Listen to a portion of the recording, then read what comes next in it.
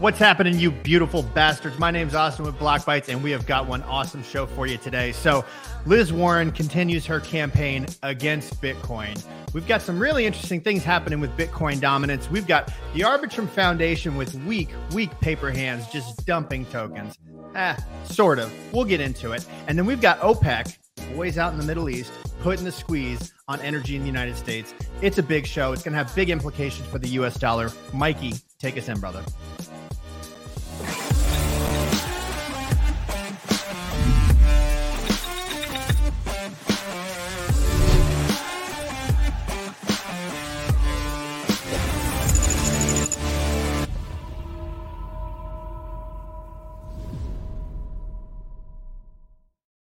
Good morning, Corval. I'm just so intimidated by you right now, dude. With that thing, I don't even know what to do with myself. The Karate Kid. Clay's got stars, so like you're like super intimidating, and Clay's like a unicorn going over a rainbow right now, or something like that. That's kind of how I see it. Clay, what's happening, boys? Not much, dude. I'm in this haunted village. Check it out. I got a bonfire. That looks like not Amityville. What am I thinking of? Salem. It looks like Salem when they were burning the witches. That's what. Oh yeah, dude. It's a lot like that. Clay, you feeling better? Feeling better, buddy. Doing good. Rough weekend, huh? I honestly no. I was sick this weekend. I rested, and I'm back with a vengeance. Fucking recharged, bro. Let's go. Crypto Bean, welcome. Farmer Massey, welcome. Synthwave Symphony, Mr. Clean. Love you guys. Profit Loser. Thanks for always tuning in. Hey, do me a favor. If you like the video, subscribe to the channel. We're going to get into some shit. Where should we start today? I think we should start with this. Like, she came down off of her broom and out of her tower, the Wicked Witch of the West here. Why don't we listen to this video? Because I'll tell you what, this is probably one of the most bullish cases for Bitcoin right now, is they cannot keep it out of their mouth. Like, she just continues to rail against it. And it's freaking awesome. So let's watch this for a second and we'll get into the show. With Bitcoin, there's no thing that backs it up. And that's what makes it different. It's just belief. You and I assess. You assess the value is going to go down. I assess it's going to go up, and therefore I buy. So it's more like this artwork. No, because at the end of the day, I can hang that thing on my wall. Right. And I can enjoy it, or I can throw darts at it. You could sell it for money. Sure you can. I mean, there are features about it that are the same, but it's not the same. And look, one of the things we have to remember there are a lot of things that come within this crypto world. So for example, we could be talking about, instead of Bitcoin, we could be talking about digital currency. Now that's something very different. I think that's different too. I buy that. I accept that. That's right, because that's a government-backed electronic transfer. Set the stage, and Liz. it can be denominated in dollars. It could be denominated in euros. It could be denominated in some new language that's made up. But that has something that backs it up. It has a government that says, if at the end of the day there's a run on this stuff, everybody wants theirs out, the United States government promises there will be something to back it up. So for millennia. What if it was denominated in computing power? That'd be kind of crazy. Well, so all right, so she's basically describing fiat money here in a really interesting way, but she's missing one thing fundamentally, and I'm going to give her a pass because she's been in government for a long time, right? The thing that gives money value is not government. Maybe it is partially, right? But the thing that gives money value is that the people agree that it has value. Now, whether they're agreeing because the government says we're backing it up, or whether they agree because it has distributed worldwide computing power is a whole nother story. But she's falling under this belief, this, whatever, that government is the only thing that can give money value, right? And the truth of the matter is people give money value. And that's kind of we've got this whole fallacy going on right now. People forget that government works for us, and we vote them in and we vote them out, right? And they've carved these lines, and it's strange because it's almost gotten to the point to where it used to be, you think differently than me, cool, let's sit down, let's have a beer, let's talk about it. But it's gotten to the point to where if you think differently than me, my people say you're an enemy of me, and I have a right to to treat you in a way that I wouldn't have had that right 20 years ago. It's a really interesting world that we're living in. But side note on that, the fact that she cannot shut up about Bitcoin is uber bullish. Bullish. All right. Yeah. So let's I like John. Go ahead, buddy. Here. They've also sold BTC, right? Did you guys see that tweet where someone pointed out they sold BTC on Coinbase? Like they sold an asset that they view as like possibly illegal on a platform that they're actively litigating against. It was great. Somebody had a great take. We should have, Coinbase should have held their money until they got some clarity. I saw Justin Sun come out and say publicly he'd like to OTC some of the Bitcoin that the government is trying to sell. And another great tweet asking if the government pays short-term capital gain against the Bitcoin that they sell. Very interesting. The answer is no. But yeah, both were fantastic. So I want to show you guys this chart real quick. Again, BTC dominance chart, very, very important chart. But as of today, you see those little T's that are above that, and this is a new indicator that I got over the weekend. It's called Alpha Trend. It's freaking awesome.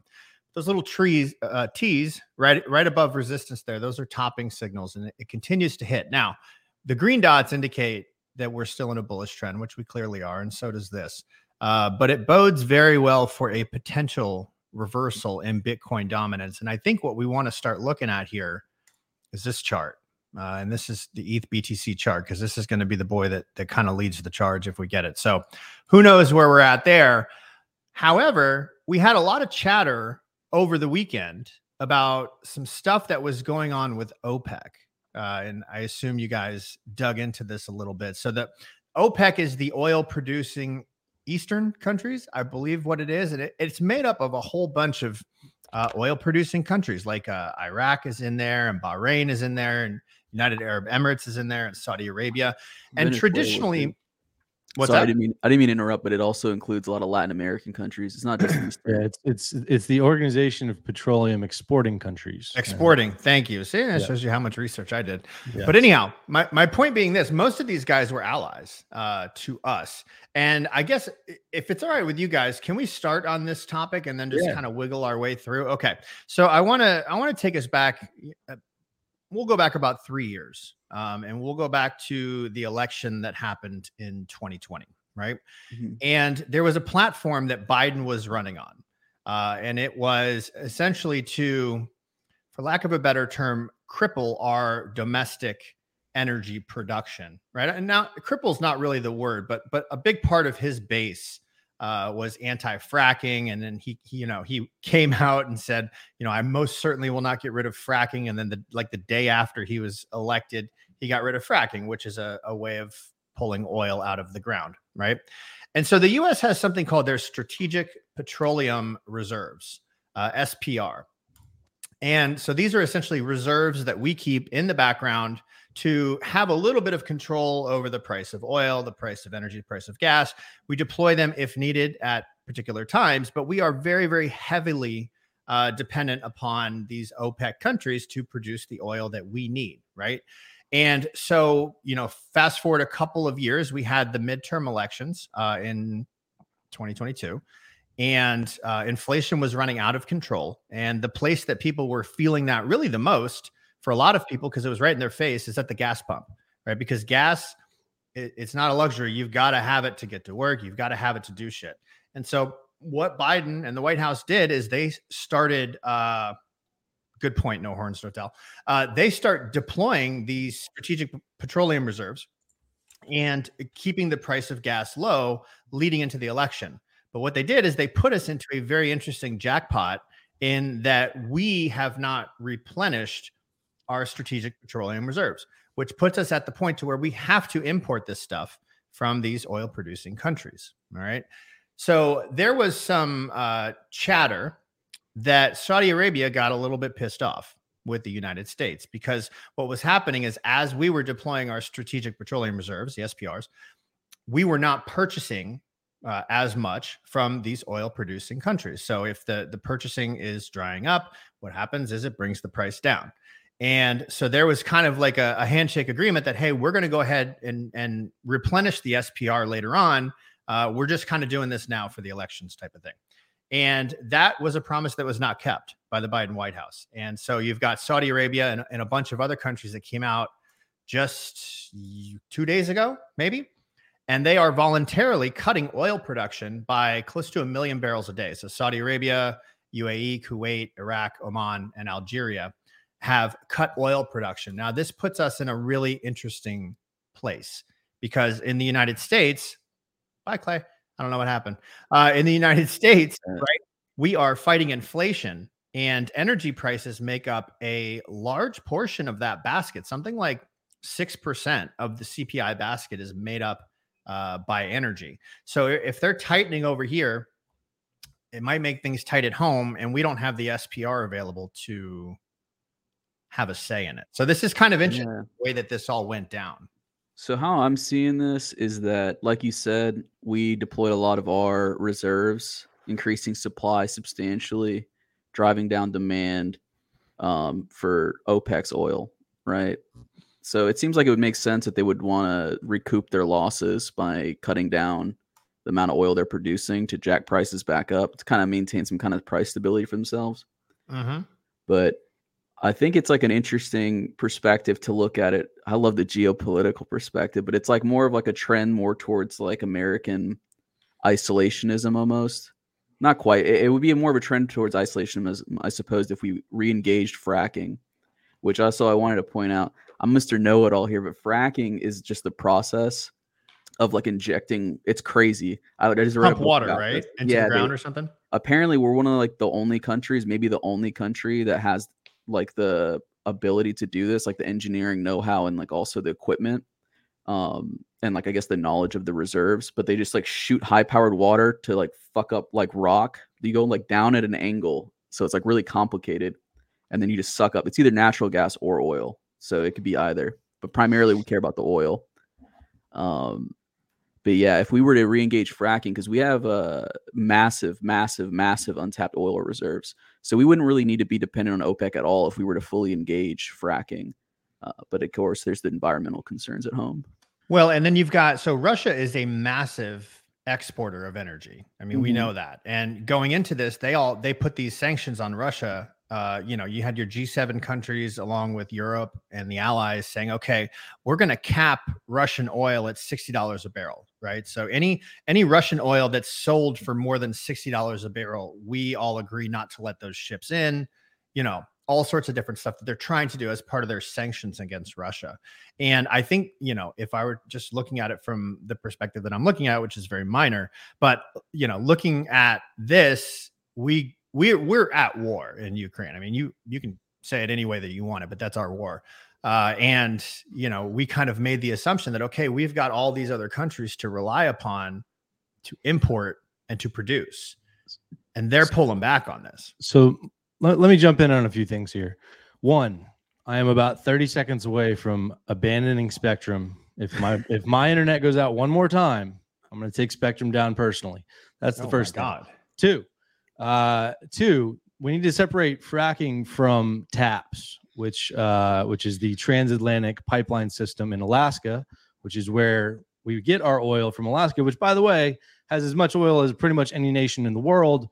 It's just we've gotten away from utilizing it as the Biden administration took hold of the presidency. So we got away from TAPS. We shut down whatever oil production and permits effectively that were going on with the TAPS pipeline. So that created a scenario, and I'm going to present my screen and fingers crossed that that my Wi-Fi stays on. But effectively, what became of us going into our strategic oil reserves, and let me make this a little bit larger, was that we are now seeing historic lows in U.S. crude on hand, dating back 10 years to the lowest point that it's been in sort of the history of the United States. So thus, we have major issues in terms of on-hand strategic oil reserves. And then going back a little further for some context. So in 2018, there was a journalist, a U.S.-based journalist of Saudi descent named Jamal. I'm going to butcher the last name, but Khashoggi, I believe is his last name. Khashoggi. Yes, thank you.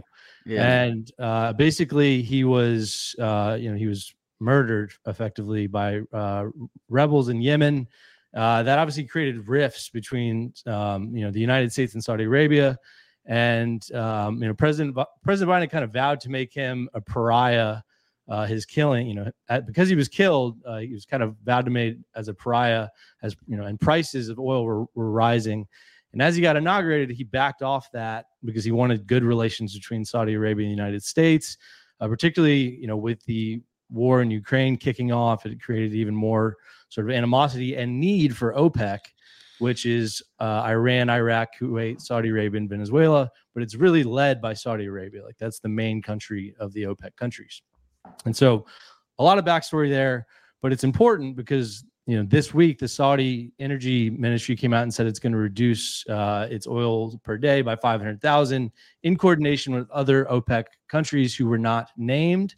But that's a huge deal. So that's basically 5% of the average production per day of Saudi Arabia, being those 500,000 oil barrels per day. And so, tie all that together, and we've got ourselves a very interesting conundrum on the hands of the United States. And so I don't know how helpful that context was, but I don't know if it was already said because I froze. But that's kind of where we are right now, and that's what we're seeing. So historically low oil reserves, and now a massive reduction in oil per day from OPEC. Yeah, I don't think it's like super cataclysmic or anything. I feel like this happens pretty regularly. I mean, we see this 10-year chart, it's like looks really bad, but I feel like every 5 years or something, we hear about OPEC doing some kind of crazy fuckery to the oil reserves, and everyone gets really mad. But it's just classic tit for tat, back and forth. Like, we're not really.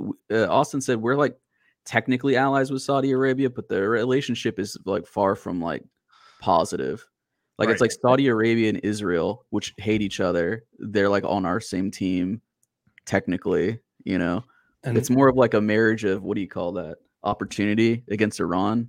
I was thinking about this last night. I was like, Iran is close to Russia and China. It's like the Saudi Arabia is not really friends with anybody. Well, this is interesting, though. I mean, so, Mark over here asked, why is OPEC decreasing oil production? On its face, they generally decrease oil production due to decreased demand, right? And especially I'm going to throw my screen up here for a second. But leading into summer.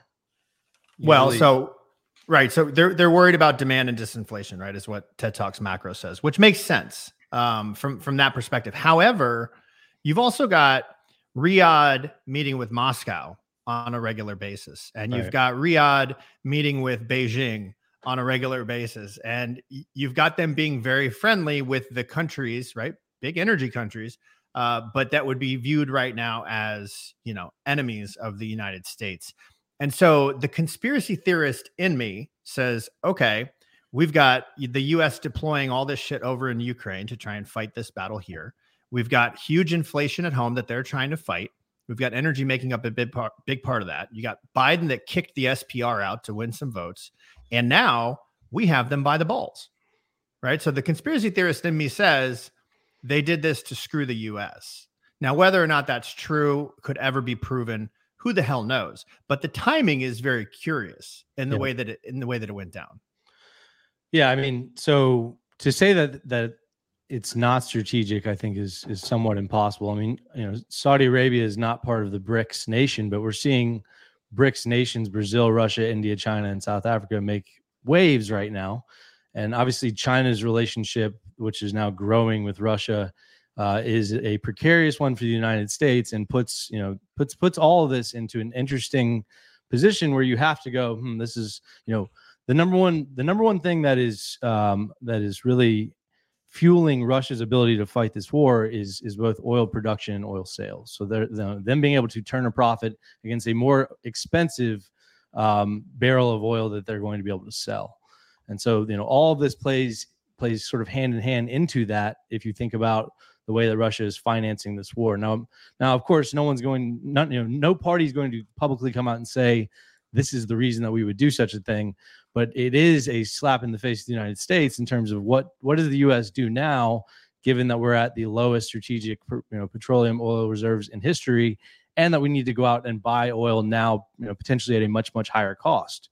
And so, Corval said a moment ago, I don't think that this is as big of a deal as it maybe seems. And, in most cases, I would say you're right. But in this case, we are in a war against inflation. And when you talk about the cost of oil or the cost of energy prices in comparison to inflation, it is actually a huge deal. And if you think about the CPI, so the Consumer Price Index, so basically the CPI for household energy is really a component of fuels and utilities. It's an index, right? So of which in the housing category of the CPI, energy is a huge piece of that number. And so if our energy prices rise, then we're going to see CPI have a potentially negative impact there within. And so here's what I would point to as kind of proof and point to what I just said. And so if we see a massive spike in gasoline prices and you follow this dotted blue curve, cumulative impact of gas price shocks. So look at this year, right? So when we really started to see inflation go to actual inflation rates go to record highs, all these spikes in energy prices have been correlated with also demand spikes in CPI rates. And so they don't have months on here, but I would guess this was probably early like Feb, and then potentially it's hard to say without the actual months there. But the point is, you see the spike, and then you see what happened with CPI as well. And so we, as the petroleum reserves began to be released, we saw a net positive impact on CPI. And so if we see a massive spike in energy prices domestically here, you could obviously see a negative impact on the CPI, meaning that inflation could potentially go higher.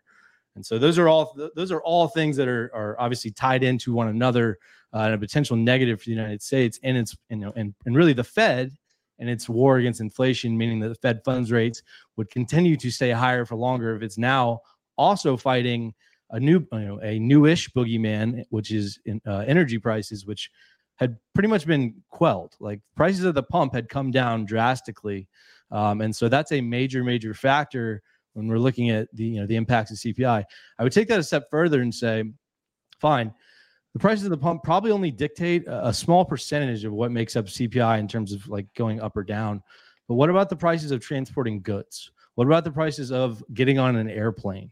What about the prices of getting, whatever lumber is needed from, a forest on the West Coast to somewhere in Florida, all via diesel fuel shipping all across the United States? And so that is where things start to get very, very interesting as these oil price impacts are felt. Yeah, for sure, man. Oil is used as like what do they call it? Like a primary input for like almost everything we produce, like your clothes, right, like glasses, plastic, any plastics, any rubber. So yeah, it's huge. But my thing is, here's my take on it, bro, is I think if pain starts, if there's enough pain, right? It's like how tough is the executive on blocking fracking? Because it's like you have a solution. Like how long can you resist the morphine needle if it hurts that bad? Fracking is natural gas, though, dude. Like it's both, dude. It's both. Google it right now. Google that shit. Google it right now.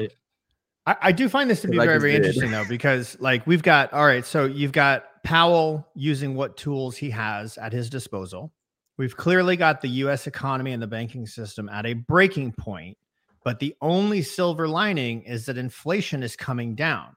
So Powell supposedly has a little bit of breathing room in that regards, and that, okay, maybe they're doing their job. They're still having this 2% target on inflation.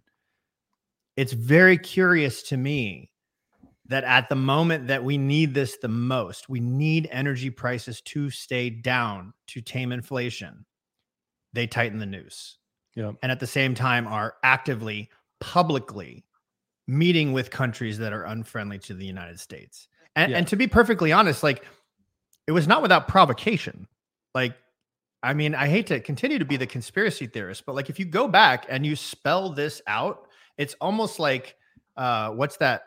A series of unfortunate events, except they just did them all. They were like, what are the absolute worst fucking things we can do? And we're just going to go do them all. Lemony Snicket's, a series. Lemony Snicket, yeah. Yeah. So I mean, I would take this even another step forward, and I have to pull up a screen. So while I do that, bear with me. But so basically where I want to take this was, can anybody pull up the latest PPI numbers? Because they came down. Let me see if I can find what they were.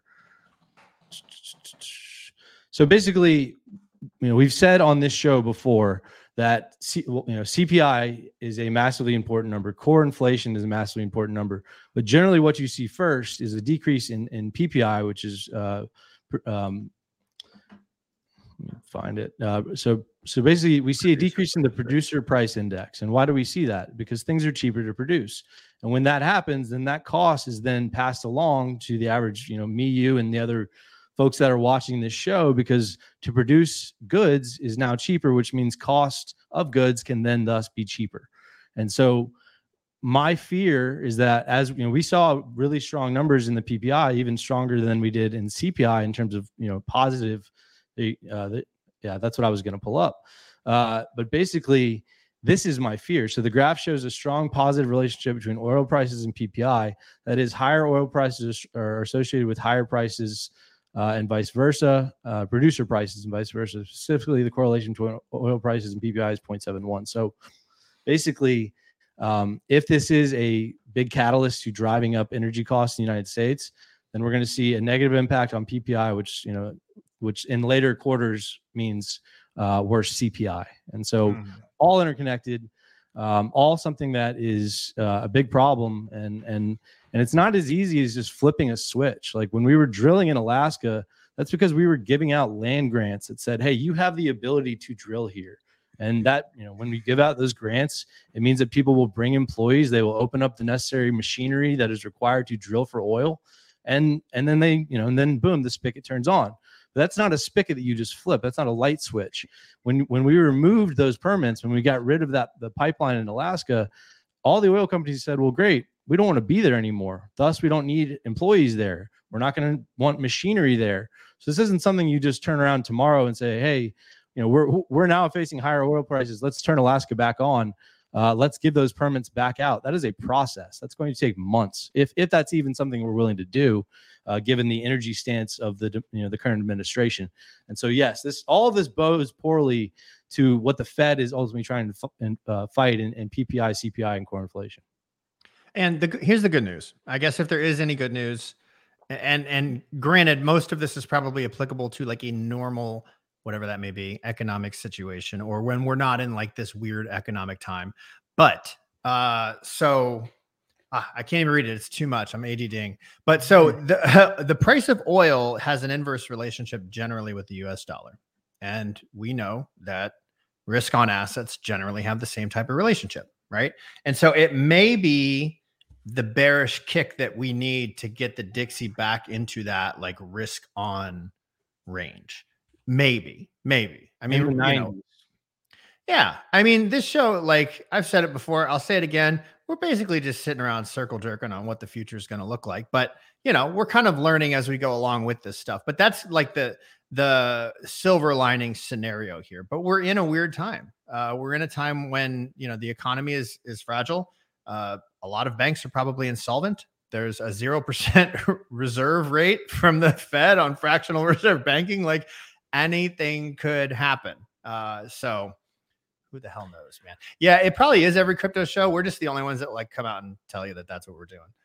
So basically, the effect that we're expecting this to have on crypto is positive. It's going to drive the value of the US dollar down, and then we're going to get more risk on. Well, that's traditionally oil going up meant dollar went down, right? They have an inverse relationship. Yeah, they do. Unless John Steps is right and they want higher inflation so they can keep rates higher. I think statistic. I think China and Russia and possibly Saudi Arabia and those countries probably do want higher inflation, right? Mm-hmm. Because we're at a breaking point. Like, what if inflation was the talking point? Like, screw everything else, which is kind of what Powell has always said. And we're just going to keep on raising. It's like break. Well, what happens when you keep breaking shit? You got to turn the printer on. And what happens when you turn the printer on? You increase inflation, you devalue the dollar, and so if you want to weaken a country, do it from the inside. Anyhow, we've spent a lot of time on this topic. Yeah, I mean, I think that, but Austin is right. Like if there's a silver lining here that's positive for crypto or positive for risk on assets, it really is that high and rising oil prices contribute to the decline of the dollar. Basically, we're like with what all the BRICS nations are doing, which is trying to trade, in their own currency. The petrodollar still reigns supreme, regardless of what they're trying to pull off. It's going to take time to migrate to a system like that. So basically, in the increasing cost of oil imports widens the United States trade deficit, and so basically, that means that the dollar is going to decline. And so it could be a net positive for risk on assets if we see the Dixie drop as a result of this. So I think if there's any silver lining that's positive in all this, it's that. Here. Let's go to something right on a little bit more lighthearted.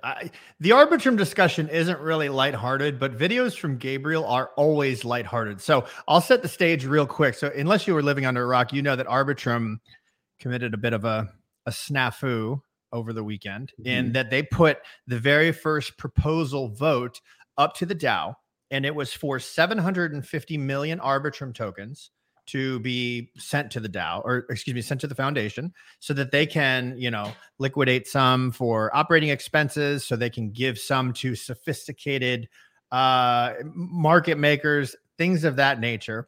It was overwhelmingly voted against by the community, like 75% to 25%. Yeah, 84 actually. 84. And then after that happened, they came back and said, oopsie, that wasn't a real vote. In fact, we already sold like $10 million worth on market and sent 50 million Arbitrum tokens to various people. And everyone lost their fucking minds.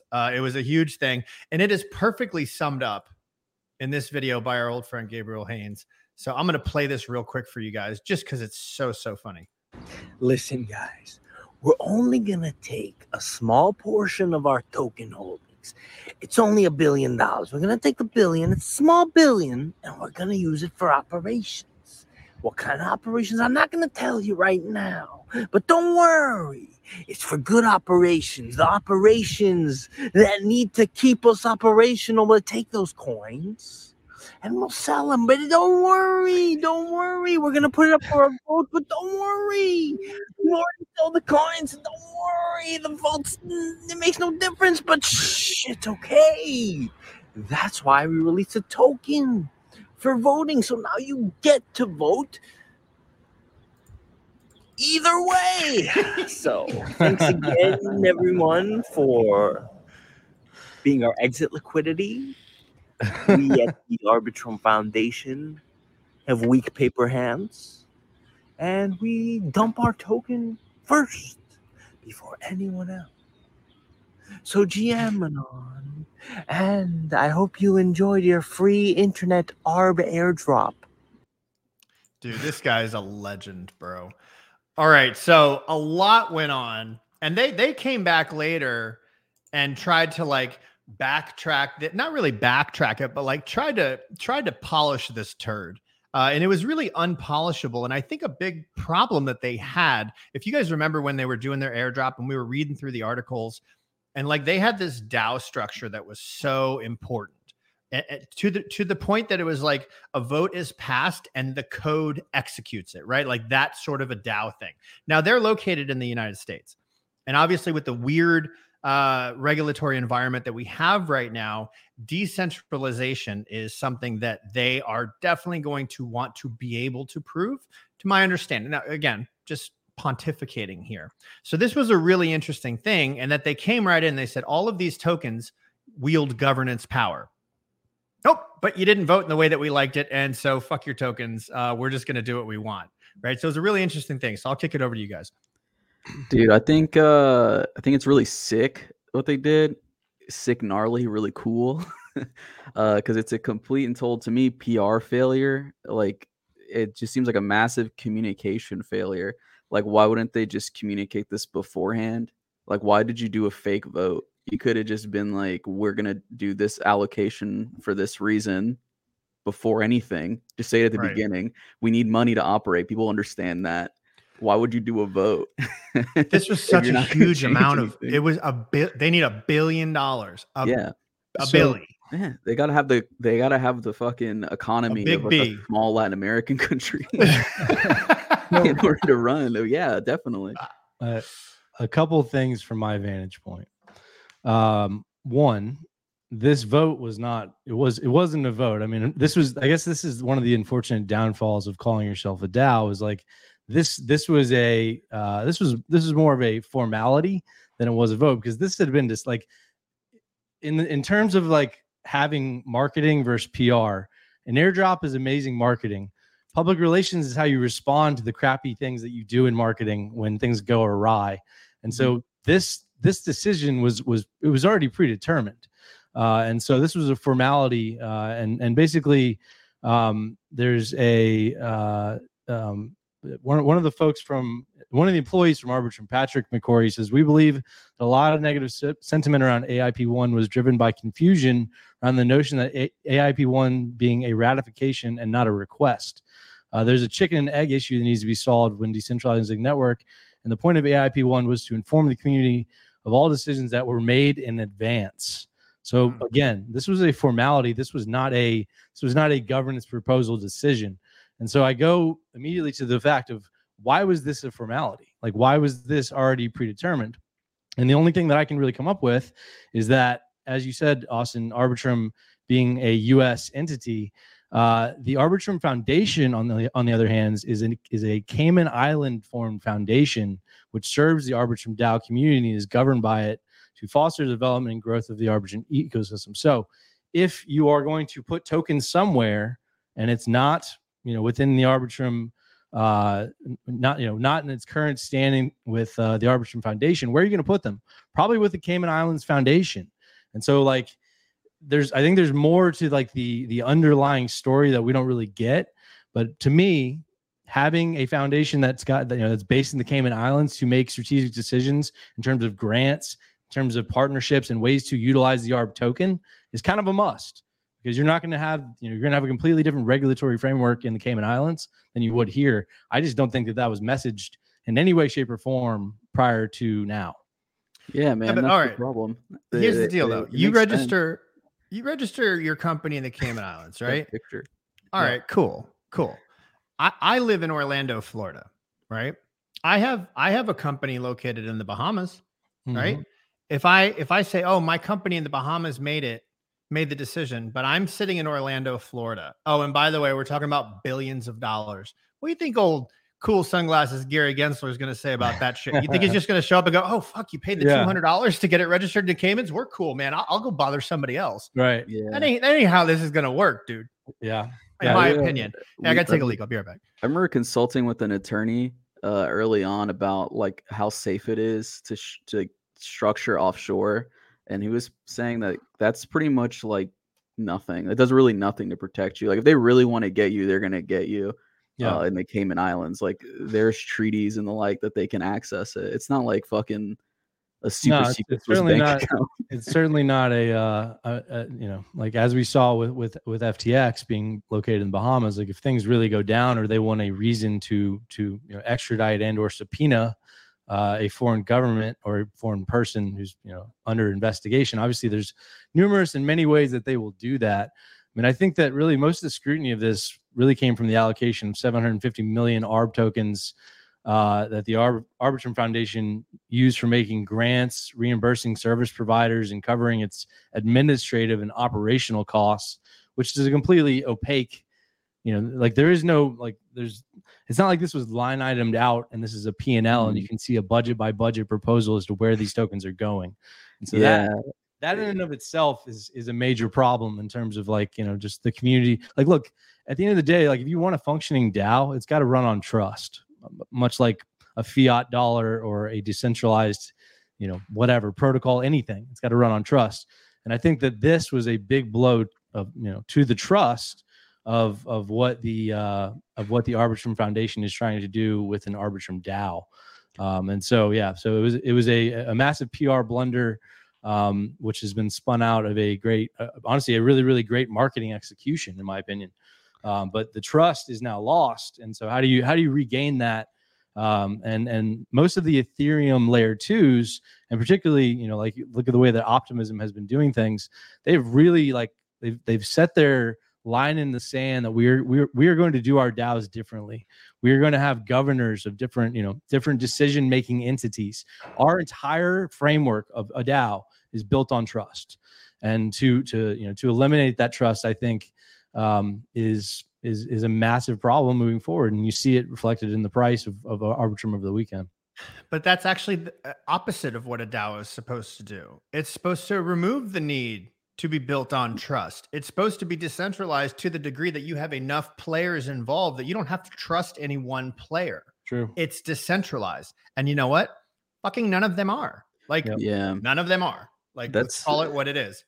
I think like DAOs, like people always say like DAOs are like underdeveloped. Like people are still trying to figure out how to do a DAO. But when I think of like a DAO, I mean, how different is it really than like a corporate structure, right? Like what you're trying to do, like you just let shareholders vote on everything, right?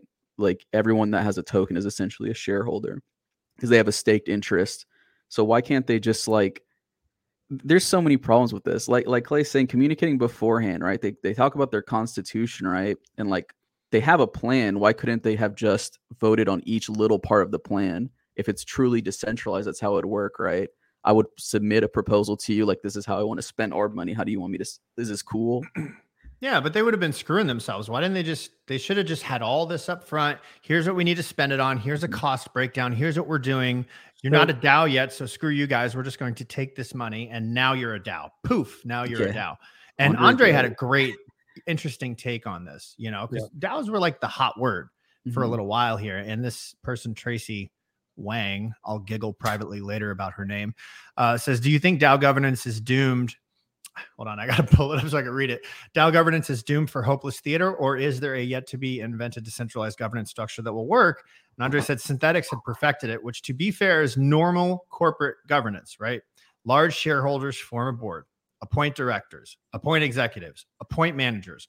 Only in crypto do we try and reinvent everything always. And so I think that's kind of a poignant point, I think he's right. Like there is like a new thing that crypto can maybe bring to how governance is run, but that doesn't mean like the problems that DAOs have are like the problems that any organization of humans has had for like fucking a million years. Like these is a very well-trod ground on like how to delegate authority, how to ensure trust between authorities and all that. So it's kind of goofy as fuck, dude, that people are still struggling to work out like the basic Republican structure of like you appoint someone, a specialist, and that person appoints a specialist and they appoint a specialist. But yeah, I mean, I don't think from what I've seen though, it hasn't had like, people talk about it has this big impact on Arbitrum's price, but like, wasn't it already like tanking hard as fuck already? Dude, Arbitrum, the network is amazing. It's very, very fast. Now the what is it? The prover, or what the hell do they call it? The sequencer. The sequencer is centralized, and that was one thing that they're saying is within a year or so we'll have this whole deal decentralized, right? But I think people are talking about how well Beats has done like decentralized governance. The big difference in the Beats team and most other teams in this industry, in my experience, is they operate with a degree of humility. They are actually a team that believes in hearing your voice, and they don't always believe that they know what's best. They're willing to listen to you. It takes a lot of humility to create something, put your lifeblood into it, and then be willing to listen to your community. That's something that they actually will do just based on the type of people that they are, and that's not something you're going to find a lot of in crypto. So I think to put a cap on this section, they did walk it back. Like after all the blowback from everything, they have walked it back and said AIP-1 is too large and covers too many topics. As we said, we will follow the DAO's advice and split the AIP into parts. This will allow the community to discuss and vote on different subsections. The 750 million, 7.5% of the ARB supply being sent to the ARB Foundation. This will be voted on in its own AIP, and we're working on options to add more accountability. For example, a 4-year vesting period. Furthermore, tokens held by the foundation cannot be used to vote. It does not discuss transparency over how the funds was spent, which is exactly like I said. There is no There was no line item budgeting across this proposal. It sounds like maybe they'll fix that. The special grants program is vague, lacks DAO involvement. We'll rename it the Ecosystem Development Fund and provide context. So really, like, this was probably the cart before the horse. I mean, this is, them rolling out this token.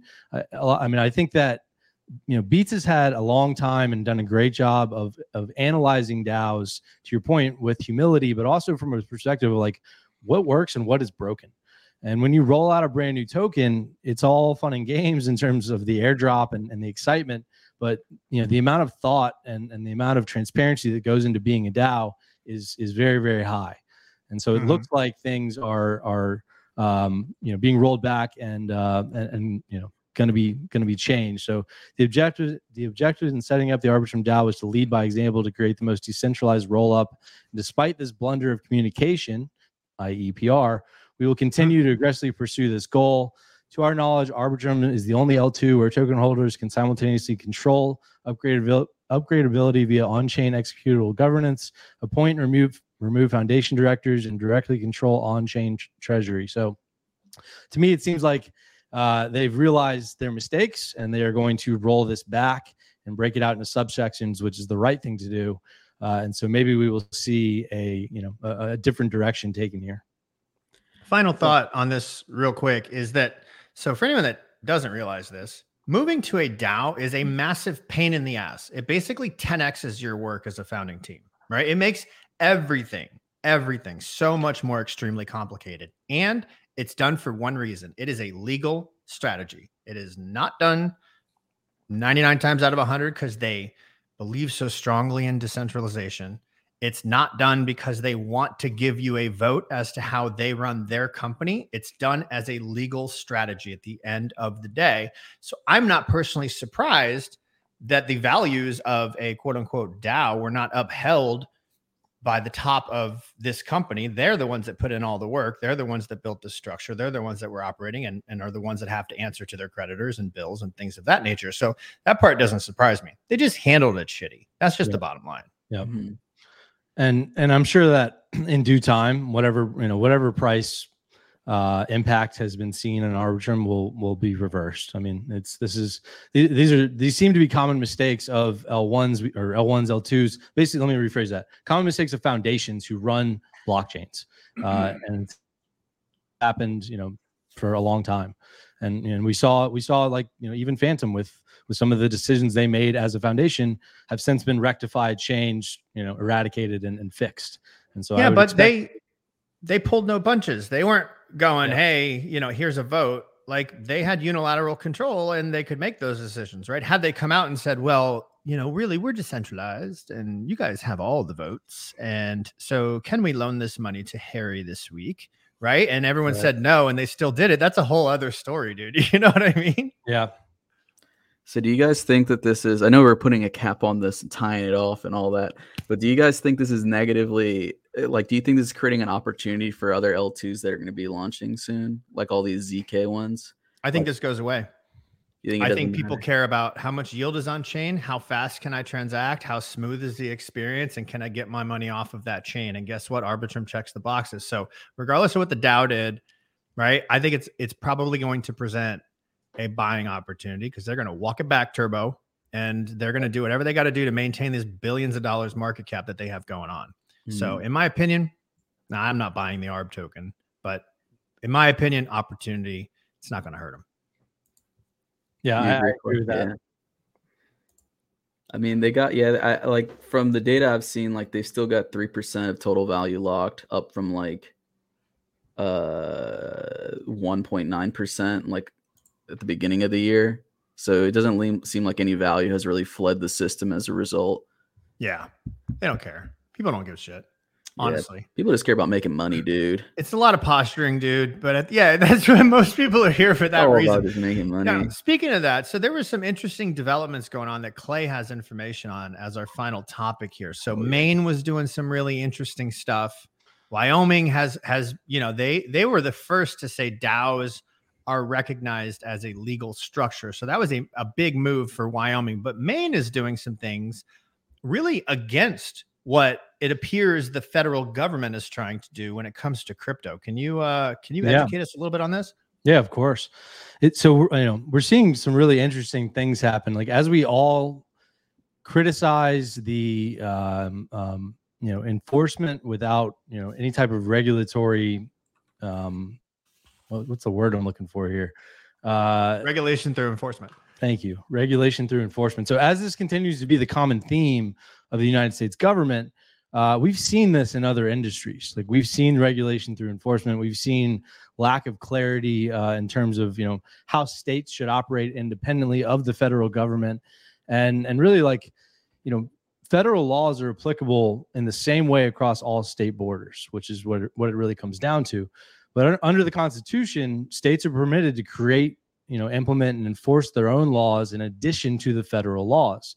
And really this is because pretty much every state in this, in the United States is its own sovereign entity. So it has its own right to grant power and create laws and regulate those laws the way that it sees fit. So it's really Article 6 of the Constitution called the Supremacy Clause. And that's kind of where this comes from. And so what I'm starting to see, and maybe we're all starting to see it, is that each state individually is starting to say, there's absolutely zero clarity from the U.S. government on how to regulate crypto, on how to treat crypto, on whether crypto should be legal, illegal. Bitcoin mining, it runs the gauntlet. Really, Bitcoin as a security, cryptocurrency as a security, Bitcoin mining, all of this stuff, right? And so there's another place that we've seen this in history, and that was also in cannabis. And depending on which state, if you're in the United States that you're watching from, if you are a U.S. citizen, we see cannabis regulated completely differently across all these different state lines. And so I feel like we're starting to see the same thing in crypto, which I think is a positive, because if the U.S. government is not going to give us proper legislation on how cryptocurrency should be treated, then states are going to have to step up and do it themselves. And we're starting to see that. And so, basically in this article, it details that 13 states and 1 territory have decriminalized the use of cannabis. Additional 18 states and 2 territories have enacted laws to allow recreational use of marijuana. So obviously a completely different topic. But the point is that as states create their own laws, and this has a rippling effect on kind of what can happen within that state itself. And the most powerful sentence I think in this article was, conflict of law between the narrow federal landscape and the expansion of state cannabis laws has created numerous business law complications impacting, including the impacting on banking rules and regulations, which is a massive one for us. And decisions and lawyers and bankers must make without clear guidance and direction. So does it solve the problem? No. But does it give it a path forward for a particular state? Yes, potentially. And so, go ahead, Austin. Well, I was just going to say, so what is Maine doing specifically? When you were explaining this to me, you mentioned Caitlin and some other people. Yeah. So I was going to replay the video of DeSantis with CBDCs. Do you feel like that's unnecessary? Because that was the. So here's really what I want to point out that I think is super important, right? If you look at Florida, you look at Wyoming, you look at Texas, what they all have in common is they always vote red. Not always for Florida, but right now it's a red state. Not so with Maine. Yep. Maine is a decades-long blue state, and that is encouraging to me. Yeah. So I mean, I would actually kind of contradict your statement and say that there's a lot of states, both red and blue, who have their, and I'll pull up some examples, who have their own approach, perspective, and are implementing laws that are unique to their state as it relates to cryptocurrency. So over the weekend, Senator Eric Barkey basically put out this proposal for a public opinion that they're going to hold on April 4th, which is tomorrow, for the first ever public hearing on cryptocurrency in the Maine legislature. And basically the bill is modeled after the law in Wyoming and advances digital pioneers and, yada, yada, yada. So, and basically authorize financial institutions in Maine to accept deposits of cryptocurrency like Bitcoin with 100% reserve requirements. And basically they're bringing in experts to be part of this panel as to why Maine should do this. And so they've chosen, as the main kind of headline expert, they've chosen the XRP attorney, who's John Deaton, to come in and be sort of the headline, person to talk on this panel about why Maine should adopt cryptocurrency. Obviously, he's majorly pro XRP, as he's the one representing, the millions of holders of XRP in the SEC versus XRP case. And so, he'll be the headliner of this hearing tomorrow. And so it is a blue state, yes, but they are trying to do their own pro crypto, lawmaking. And so if you remember the video of Governor DeSantis saying we will never support CBDCs here in the state of Florida, like, you're starting to see this take effect across many, many different states in and of itself. Texas, obviously a red state, introduces bill to boost local Bitcoin economy and protect the rights of individual BTC ownership. This actually goes further and talks about protecting the rights of actually just cryptocurrency ownership in general. This right, the bill says, should also extend to digital possessions such as cryptocurrencies. No citizen in Texas shall be deprived of the right to own Bitcoin, yada, yada, yada. So there's obviously a bunch of different states, going after their own rules and regulation because of the uncertainty of the federal government. And so, which other states have done it? Arizona, which is, predominantly a blue state, so Bitcoin is legal tender. California, wanted to make crypto payments applicable for state services such as permits, DMV licenses, certificates, and state taxes. Colorado, another blue state, basically hopes that they can make crypto payments available for state taxes and fees. Wyoming, which we've already discussed, we know what they did in terms of making DAOs legal entities. So there's a lot of states, not just red or blue, or both red and blue. The blue ones are taking your money. They're saying, hey, this is another form of money. Yeah. We want as much as we can get in, and we're going to let you pay us in this one. But they're not protecting the rights of Bitcoin holders. Maine is trying to do something different. That's like California and Colorado were like, yeah, you can pay us in this shit if you want. Like, we'll send it to Coinbase just like the government did and get our dollars out. But like, Maine did something different, and they tapped on it. How did Caitlin Long play a role in this? You mentioned her earlier. She was the proponent of Wyoming. Like, she was the John Deaton of the Wyoming, kind of like creation of the legislation in Wyoming. Okay. So the same way they're bringing in John Deaton to be sort of the resident expert about cryptocurrencies and why Maine should adopt, Caitlin Long was that of the Wyoming bill and legislation creation. So, I think from a macro perspective of cryptocurrency, this is a net positive for all of us who are, not that, I don't know how many of us are going to move to Maine regardless of what they do, but it's a net positive to see that, much like I think, many of us would agree that crypto, or that marijuana should probably be legal across all states, depending on your stance. Each state individually has made that decision. We may be headed that direction when it comes to cryptocurrency. And so that's something that absolutely, we need to keep an eye on. And, and if the federal government is not going to do anything to help, regulate the space, maybe the states will.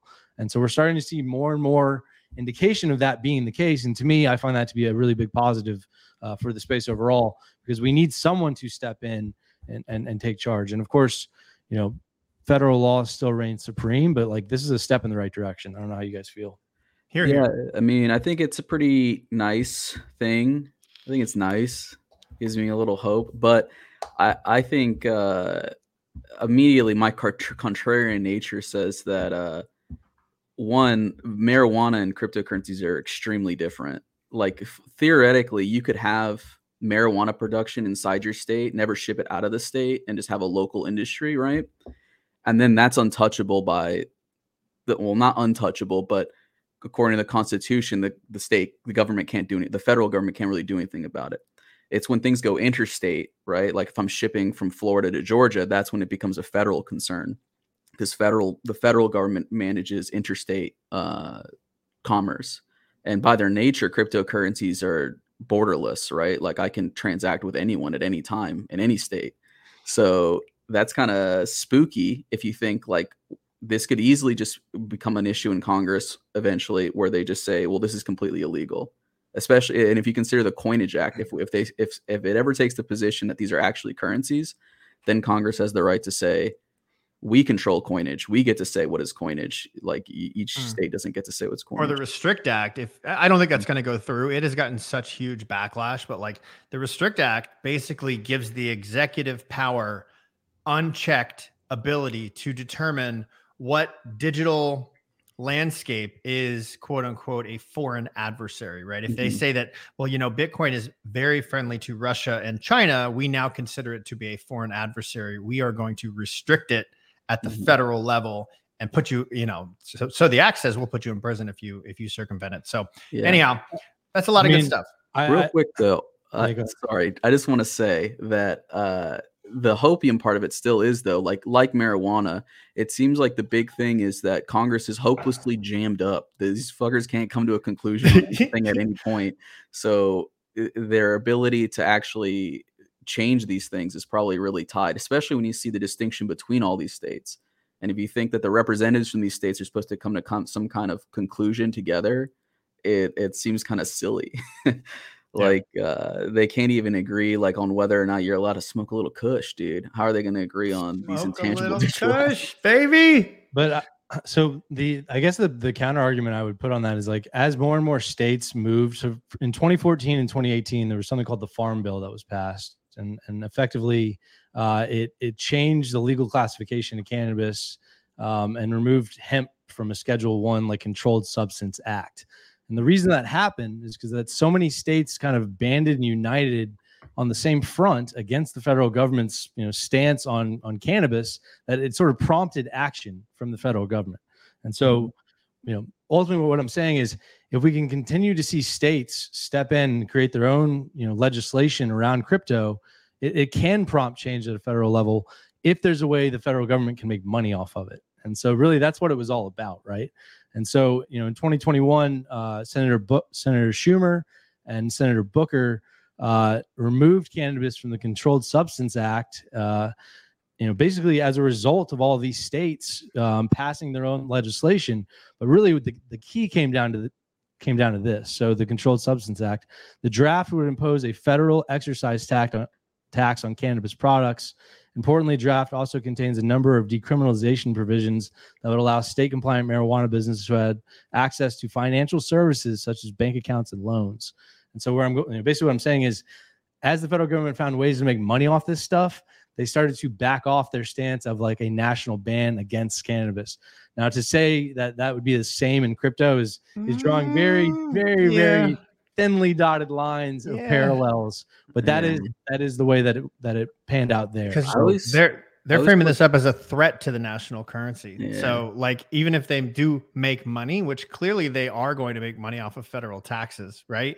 Even if they get that, it's still, what they're saying is it's a threat to the national currency because it takes dollars out of the U.S. banking system, which is fragile as shit right now. Yeah.